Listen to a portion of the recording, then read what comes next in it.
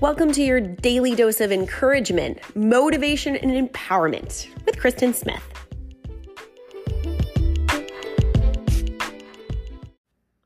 It's important to love yourself. But you may say, well, how? Here are 3 ways that you can love yourself better. Number 1, reserve some time for you. It is so important in life. We get so busy. Work, family, all of the obligations of just living life and getting through all of the tasks. And when we're loving people and we have other people we care about, it's easy to believe that doing for others is more important than doing for ourselves. We put ourselves last in order to show up, in order to be on time, in order to do a little more, in order to give a hug or drop something off for someone or do a favor or to work a few extra hours. And we think, I can do it. I have it. What happens is you end up bankrupt. When you get up in the morning, it's like you are a jug and your jug is full of energy. And as you go throughout the day, you pour it out for other people and for your work and for the things that are required of you. And at the end of the day, if you've given everything in that jug to everyone else, it's empty and there's nothing left for you. And that leads you to be depleted. And then when something happens outside of your normal day, you often don't have the resources to show up well. Or if you need something, like you need to go for a walk, or you need to work out, or you need to take a few moments to read or journal, you don't have the energy. So reserve some time for you. If you can take that time in the beginning of the day, so you get the first energy out of the jug, the most fresh, most beautiful energy, take that for you. Because then you are able to show up and pour out generously what is left. And often, the secret is a lot of times when we use that beginning part of the day energy for ourselves, by doing so, it refills our cup. If you use that time to exercise or to read or to study or to meditate or do something you love, it actually increases what you have to offer others. So number 1, reserve some time for you. Number 2, be intentional about interrupting negative self-talk.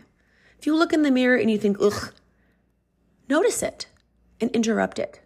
You don't have to replace it with a compliment, but you can stop it and say, no, I reject that.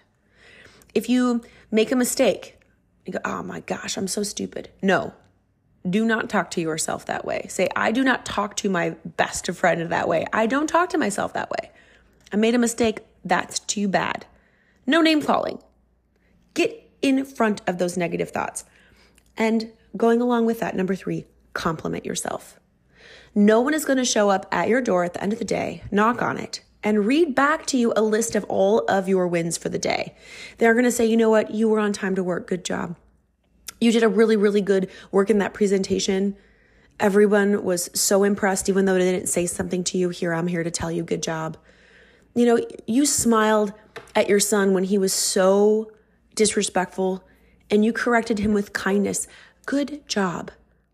You know, you went to the gym today and you worked out for 30 minutes and you chose the hard movements. Good job.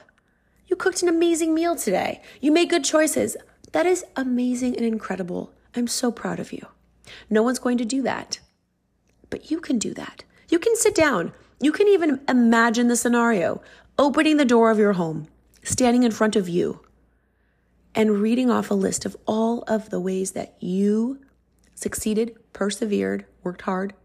Say, oh, well, some of those things are just expected. So what?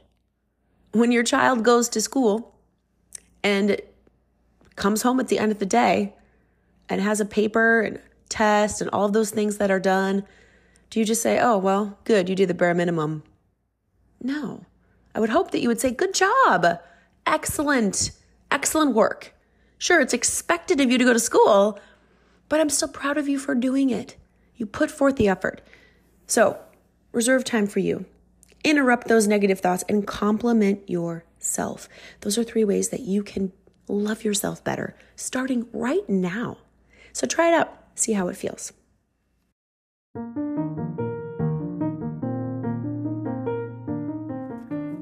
Do you know somebody who could benefit from hearing these little tips to love themselves? Please send this episode to someone that you love and say, hey, let's do this together. Let's be intentional about loving ourselves more, and go have a great day.